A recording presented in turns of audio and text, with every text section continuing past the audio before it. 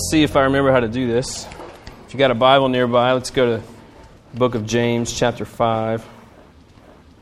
We're going to wrap up a series we've done on James, and so I want to take a second and thank all the guys who have come up this summer and preached and brought us through this book. We've never done it this way before. We split it up accordingly and kind of divvied out who was going to teach what, and then every couple weeks we would meet and we would have a collaborative process of looking through the text, studying it, kind of presenting some things, some ideas, some challenges, and never done a group sermon prep process before, and so that was kind of fun to explore that together and stuff like that. And I just thought all the guys were very faithful to the text. I feel like we have a good sense of what the book of James is trying to convey and what was going on. And so I did the first verse, and now I'm going to do the last two. So I got the best deal when it comes to number of verses covered. Some of these guys had just ridiculous amounts of text, and I have just barely any at all. So thanks for letting me begin and end it. So we're going to look, starting in verse 19 in just a second, but I want to take us through some of the background stuff that we've covered every week. It's been on purpose because we wanted by the end of this for you, those of you who've been here for several weeks and you've been here for a lot of this series, to be able to walk away and know some things about the background or whatever. So that's why I had them review every single week to kind of instill. So hopefully these things are getting familiar to you. So let's go through these slides really quickly. Okay, so who are we talking about? James the Just. The Just was on his last name. That was his nickname that he was given because he was like legit. Like there was just nothing fake about him. He was intense. So you see, he was the leader of the Jerusalem church, brother of Jesus. Something that you may recall about him is that James, so he grew up with Jesus, he witnessed all this stuff. James did not believe that Jesus was the Messiah until the resurrection. So all the teaching, all the miracles, all that stuff, James was like, I don't know. And then he watched his brother get slaughtered, die, buried, and then sees him walking around again, and he was like, okay, I'm in. This is for real. I'm good. And from that point on, he never looked back. And that's why, James the Just tells you what kind of reputation he had. And he went from not being a Christian, not a follower of Christ, to being the leader of the church in Jerusalem in a relatively short amount of time. And so that's who James is. The next one, so what is this? It's a letter to Jewish Christian house churches that were scattered throughout the region. So in Jerusalem, you had these believers who were there. And you might recall historically, after the resurrection and after all that stuff happened, there were a lot of persecution broke out against Christians. They were being run out of town. And so what was once a family of faith, much like ours, was then scattered all throughout the region. And so James was their pastor, and he's writing a letter to be circulated as best they can among the folks who are living in different places. So some of you may recall when Hurricane Katrina came through and all the churches in the southern part of our state and in southern Mississippi and that kind of stuff, they were all pushed all throughout the South, all throughout the country, but a lot of them throughout the South. And a part of the task was locating family, but also locating the people they went to church with and what was going to happen. And so it would be like one of those pastors sending a letter out to all those folks who were scattered around to encourage them and to challenge them and just to let them know that they're not forgotten. So that's what's going on here. It's a letter written to those folks. The next thing, we're talking the early to mid 40s, the actual 40s.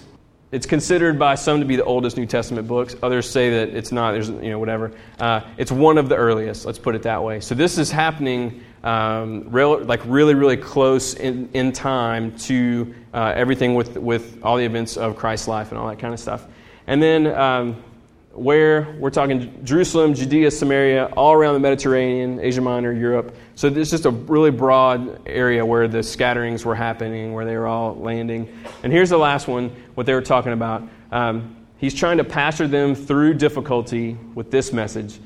No matter what is going on, live out your faith. No matter what persecution you're facing, no matter what the living conditions are, where you found yourself, no matter how mistreated you are, no matter this, no matter anything, whatever is going on in your life, you live out your faith. It's never an excuse to just sell out or whatever. And that's what he was pushing them through. And so through the book of James, we're able to see some of the issues that he is sensing that they're going through. Maybe the Spirit is showing him some things. Maybe he's hearing some things.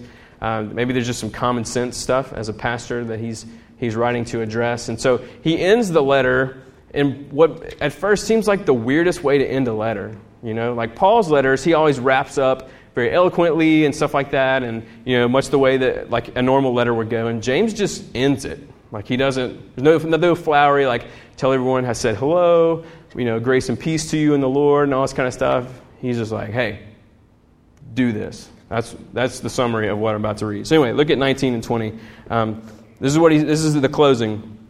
My brothers, if anyone among you wanders from the truth and someone brings him back, let him know that whoever brings back a sinner from his wandering will save his soul from death and will cover a multitude of sins. The end. No love James, no any of that kind of stuff. That's the way he ends it. It's like, hey, if someone's wandering from the truth, you bring them back. Now, that's a kind of sober ending. And at first I was like, man, that's weird. And then I thought, like, maybe that's his personality, because he's super abrupt in the rest of the letter. But I really think it makes a lot of sense in full view of what he's talking about. Look at 19, when he says, my brothers, he's addressing, that's an affectionate term, first of all. Because he's called them to the table on some stuff. Like he's pushed them throughout this letter, and yet he calls them my brothers. And he's not just talking to the men. I mean, that's, it's general. He's talking to people he loves. This is his family. He cares for them deeply. It also tells us that he's talking about the responsibility of Christian community. That what he's about to say is not just for the elders. It's not just for the pastors. It's not just for the really spiritually mature. It's not just for those with certain personalities or certain gifts. He says, my brothers. It's a blanket statement. And what does he say what does the blanket statement say? If anyone among you wanders from the truth and someone brings him back, let him know that whoever brings back a sinner from his wandering will save his soul from death and will cover a multitude of sins. So what is the responsibility of the community when it comes to living out your faith, when it comes to pursuing holiness, when it comes to following after Jesus, denying yourself, taking up your cross daily and following him, all the things that are involved in what we believe life is all about in Christ and what he's called us to in himself and also collectively as a group. What is the responsibility when someone has strayed from the truth, when someone is struggling with sins, when there are patterns that we see and the things that we're sensing and we're like, what's going on here? What do we do about the fact that one of our brothers, one of our sisters, one of our family members has strayed? What are we supposed to do? The responsibility for us, we bring them back. That's what we do. We bring them back. So he's charging the community with this responsibility. He's saying it's your responsibility to keep each other centered on the truth. So, what is this? What do we do with that? I mean, it sounds awesome, right? Like it sounds like, yeah, that's what we're going to do. We're going to live life together. We're going to hold each other accountable. We're going to. No. But you know as well as I do that doesn't happen that much. It happens some. It happens a lot when people get to like an extreme wandering, That's an awkward part of communal living, don't you think? It's like hey, what are you doing? What's going on? But I believe it's something that all of us, we really want that, Like you want to know that people love you enough to tell you what's up. You want to be a part of something enough to where that kind of care is given, You see it with children a lot, where they're testing the boundaries with parents.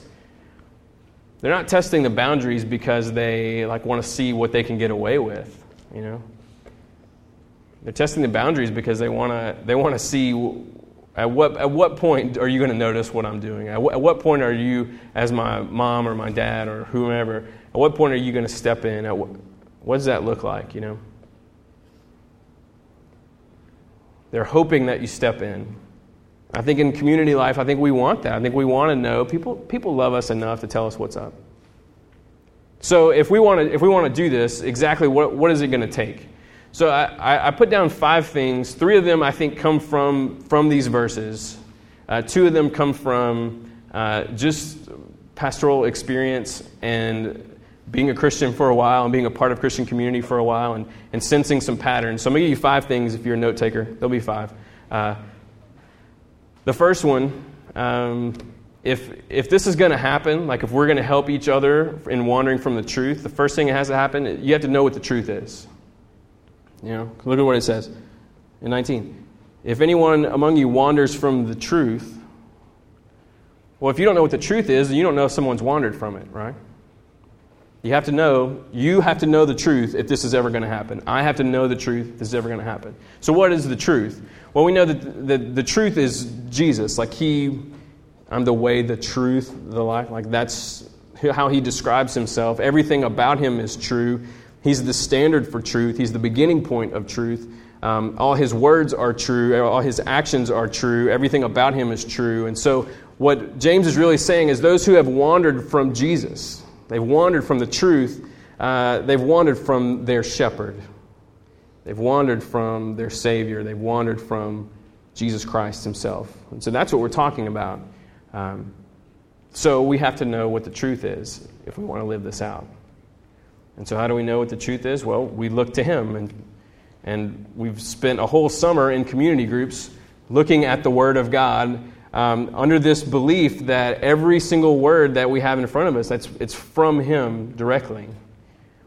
And it's through a bunch of different people over a long period of time that he inspired the writings and all that kind of stuff. And we talked about how we got the Bible and how we study it and what holds us back and how different genres impact things and how to process it slowly. We very intentionally put the summer community groups together, and a part of that is to help us come away and be like, man, I can know the truth because Jesus wrote a book.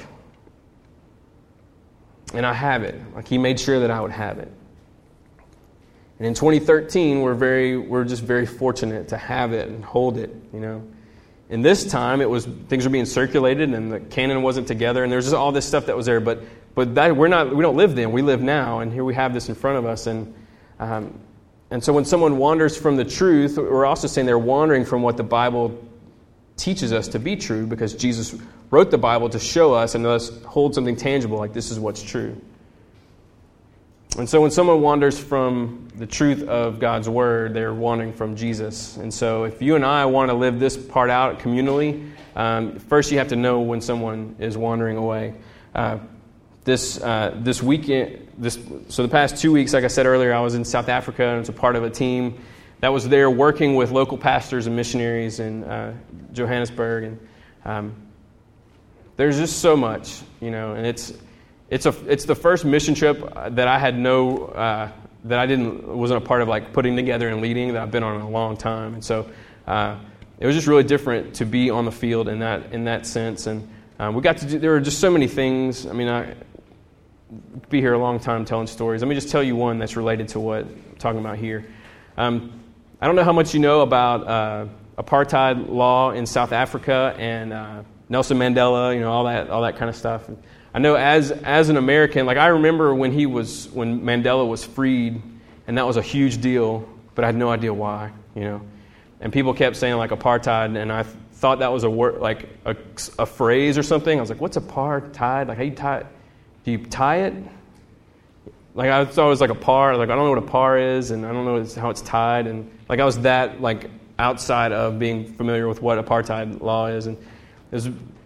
Essentially, they legislated like racial boundaries, immigration laws, those kinds of things to kind of basically be like to make sure that white people got all the good stuff, and that if you were not white, then you basically were deprived of a lot of things, and it was segregation and all this kind of stuff, whatever. And so that went on for a long time, and all that came to an end in like the late 80s, early 90s. And so we're talking with this pastor. He's a white South African native pastor. And we were asking him about, so what's it like ministering in a post-apartheid culture, and just very interesting to get different perspectives on things, and sounded a lot like post civil rights era stuff here in the States, whatever. Anyway, so someone asked this guy, they said, so what, how do you feel about it? And he said, well, unfortunately, he said, I was guilty. He said, I grew up, obviously I'm white, and so I grew up in a very privileged, deal socially and politically, and he said, and I was for it because it basically opened a lot of doors for me. And he said, I've had a very good life, and I didn't really care that other people didn't have a good life. He didn't say it, he wasn't proud of it at all. He said, that's just something that I have to live with, the fact that I was guilty in all of it. And so someone said, well, when did it switch for you? When did you start to realize, hey, this is not right, He said, well, basically, I got saved. He said, as soon as the Spirit of God became, lived inside of me, I began to see apartheid very differently, and began to realize that, wait a minute, we're all made in the image of God, we're all equal, and yet we are legislating these differences, and we're oppressing, and we're creating all this injustice, and all that. He said, so really, he said, from the moment I knew Jesus, I knew that this was wrong. And we were all sitting there that's so awesome. Because he came in sync with the truth. So he had wandered from the truth, or he was distant from the truth, distant from Jesus, and as soon as he lined up with him, he saw everything for what it was. And so in order to know if someone's wandering from the standard, from who is true, we have to know who he is. And so that's a part of why we do what we do. That's why community groups are important. That's why Sundays are important. That's why we sing the songs that we sing. That's why we don't sing some of the songs that we don't sing. That's why we change some of the lyrics on the songs that we do sing, which most people don't know until they go somewhere else and they're like, what's going on? That's why we do all that stuff, because we want to know him. And then when someone, whether it's you or someone else, when someone is wandering, we're able to see that difference and respond to it. So that's the first thing. You have to know the truth. Second thing, you have to pay attention. You have to pay attention. So 19, my brothers, if anyone among you wanders from the truth, you gotta notice the lives around you when people are wandering. And a lot of times we really don't. We don't pay attention really to the lives of our friends and our families and those we're living in community with. We either don't pay attention because we're so absorbed with ourselves, or we pay attention and we judge them or gossip about them or whatever because we're super absorbed with ourselves. And so we have to pay attention to the lives around us. We can't be clueless. We can't be judgmental. We can't be self-absorbed. We have to pay attention in healthy and Christ-centered ways, which means that we pray. We pray for our friends. We pray with our friends. That helps us pay attention to each other's lives when you're interceding and you're bringing them before the Lord. We listen deeply. We really listen to what people are saying. We listen between the words a little bit. We listen for tone and inflection and patterns that we see. We pay attention to those things. We observe their lives. We ask good questions. We refuse to settle for shallow friendships. We're going to be making some adjustments in our community group time, like what our groups look like when we're together.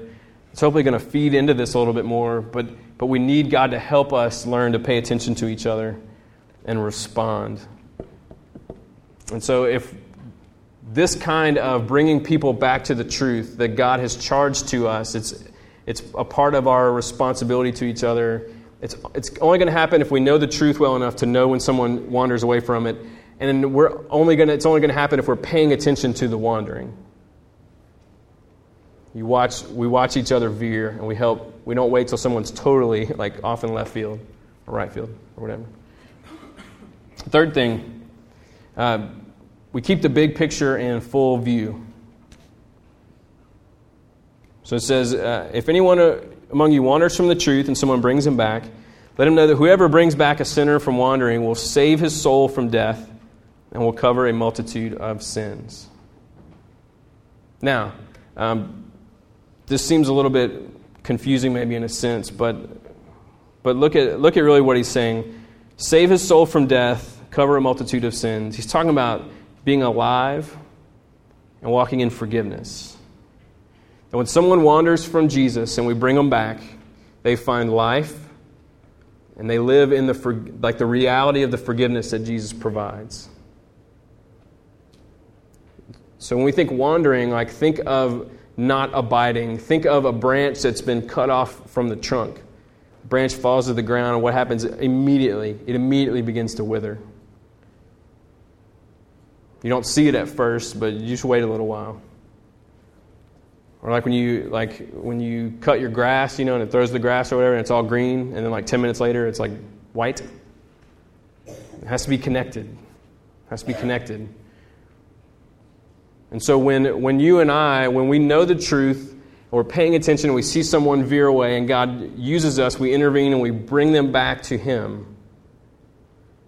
There's life, there's the reality of the forgiveness that Jesus provides, there's that restoration, reconciliation, all the goodness that's there. We have to keep that big picture in mind because it's an act of love to sit someone down and say, hey, I've been sensing this with you. I've been hearing this pattern or whatever. I've noticed this behavior of yours. I've noticed that your conversations tend to go this way when they used to go this way. I've noticed. It's an act of love. You're bringing them back to life and reality with Jesus. So you know what? It's worth the awkward. It's worth it. If you keep the big picture in mind, you see it no, this is the most loving thing that I can do is have this intervention moment with them. Not 20 people around a room intervention, just hey, can we go get coffee? Or, hey, let me talk to you real quick. Or send them an email or whatever it needs to look like. We can't avoid it just because it's awkward. We have to keep the big picture in mind that's what's happening. They've drifted away from Him. God's using us as community to bring them back to Him. And so whatever weirdness there is, you push through it. You push through it. Because Jesus is worth it, and they are worth it. And whatever awkward is there, it's just not a big deal. But if you lose sight of that big picture, then, that's the worst thing ever, is it'd be so uncomfortable, I won't know what to say. Keep the big picture in mind, you're no, that's definitely what I want to do. So, you know the truth, you pay attention, you keep the big picture in mind. The fourth thing is you ask the Lord, okay, what does goodness look like? What does goodness look like? Because there's a right way to bring somebody back to Jesus, basically. There's a right way, and there's a super destructive way. And you probably don't know, so you have to come to Him as your true vine and say, okay, I need some wisdom in this. I need to know how to have this conversation. I need to know what to say and how to say it and when to say it. And you come to Him and you ask for His guidance and helping. Paul says that we are to speak the truth in love. And so that's one of my pastoral observations, is that has to be a part of it. You ever hear people almost get militant about discipleship, and they're I want someone they'll call me out. It's do you? Is that what you want? Or do you just want someone who will love you enough to just sit you down and speak the truth to you? In love. And not just call you out and walk away, but someone who's going to help lead you back to Him and walk beside you through that. And do you want someone who loves you deeply like that? That's what you really want.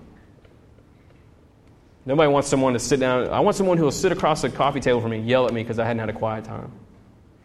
Nobody wants that. That's not what James is advocating. He said, no, you lovingly and truthfully bring them back. And so there's a right way to do that. Jesus will help you, He really will. You ask Him, Lord, I need your help. I don't know how to do this. And He'll lead you forward Himself. Sometimes you seek wisdom from other people. You find those around you who are wise, and you say, hey, I need some advice in this, some Christ-centered advice, some prayer-driven advice. That's the fourth thing you have to ask God. What does goodness look like for this person in this? Okay? Here's the last one. Point number 5. It's 2 words. The first word is cowboy. The second word is up. You have to cowboy up. You cannot be a wuss in this. You cannot be weak. You cannot be afraid. Passivity has destroyed us from Adam and Eve looking at that tree. His passivity got us into this. And it has been a problem for a long, long time.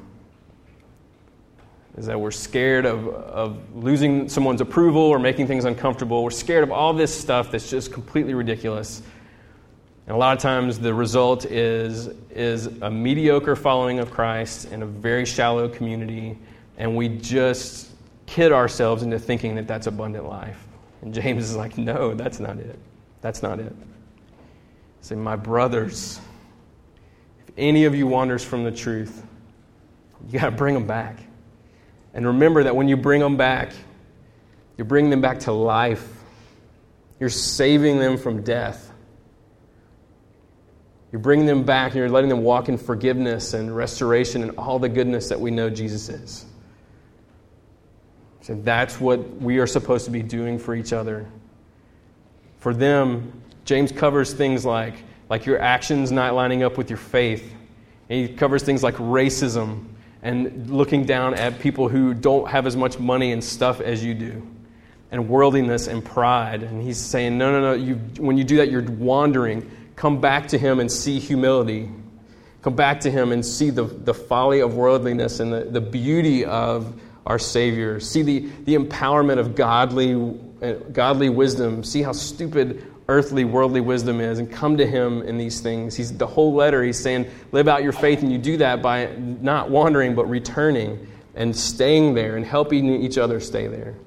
And every one of us wants that. That's what we want so much. If you're not willing to cowboy up and make it happen, then it's not going to happen. And it can't be 7 or 8 people cowboying up and everybody else being like, you go, guys. Like, it's all of us. It's all of us together. And so in the next couple of weeks, we're going to bring forward some changes that are going to be good in our community group time and kind of some structural things and whatever. And you'll just have to come back in a couple of weeks and hear what that's all about. But all this is really like pointing us back to like, hey, don't ever leave Jesus. Just don't ever leave him. And so I don't know where this fits into like your life and where things are right now. Maybe it's about not knowing the truth very well. Maybe you're like, man, I'm just terrible at paying attention to the lives of the people I love the most. But maybe you're the one who's wandered. Like maybe you're like, this is not about me taking care of other people. This is about me being like having like just way drifted away from the truth and who he is. The beauty of all this is there's not a 6-month process of returning to the Lord. Like it's immediate. There's no lag time with this. He's like, come back right now, just like you are. You don't have to get all your stuff together. You don't have to get your ducks in a row. You don't have to fix all this stuff and then come to me. He's like, just like you are, you just come right back to me, abide in me. You won't stay as you are, but you can come as you are. You won't stay like that, but you can. You can come to me just like this. And that's what James is pushing his people to just trust him, stay connected to him. And I believe the Spirit through this text is pushing us in the same direction. And so if you're the one who's wandered, it doesn't take an intervention of all your friends to come back. Jesus will do that himself. Let's pray. Let's pray together. God, I thank you so much for this reality. And that we don't have to beg and plead and twist your arm and get our behavior just right and whatever. Like our kids sang in the beginning, you love us when we're good, you love us when we're bad. And we know that just like they said, it does make you sad for us because you see us living apart from you. You see us carrying burdens and you see us you see us like that severed branch on the ground that's just withering, and that's not how you designed us. But we thank you that you pick us up and you reattach us. I mean, we want it, but you're the one who does it. And you reattach us to you, and your life begins to flow into us, and there is nourishment, and there is peace, and there is goodness again. And so, Lord, we need your help. And so applying this is going to land in a bunch of different places, Lord, but for those who are the ones who have wandered, I pray that you would just whisper to them just the goodness of their shepherd, that you are welcoming them, and that confession and repentance and that returning it's where life is. And so we thank you that you have already died to cover those sins, our wandering, and you've covered that. And knowing in full the details of all that stuff, you still died to cover those sins, that we could be one with you. And so we thank you that you are good, even when we are just so weird sometimes. Thank you for being consistent and faithful. And as we sing, God, I pray that there would just be a really good returning and reconnecting to you through this. We love you very much. We pray this in your name. Amen. Amen. Let's stand together and let's just sing a little bit. And let's return to him no matter what's going on. Let's just return to him.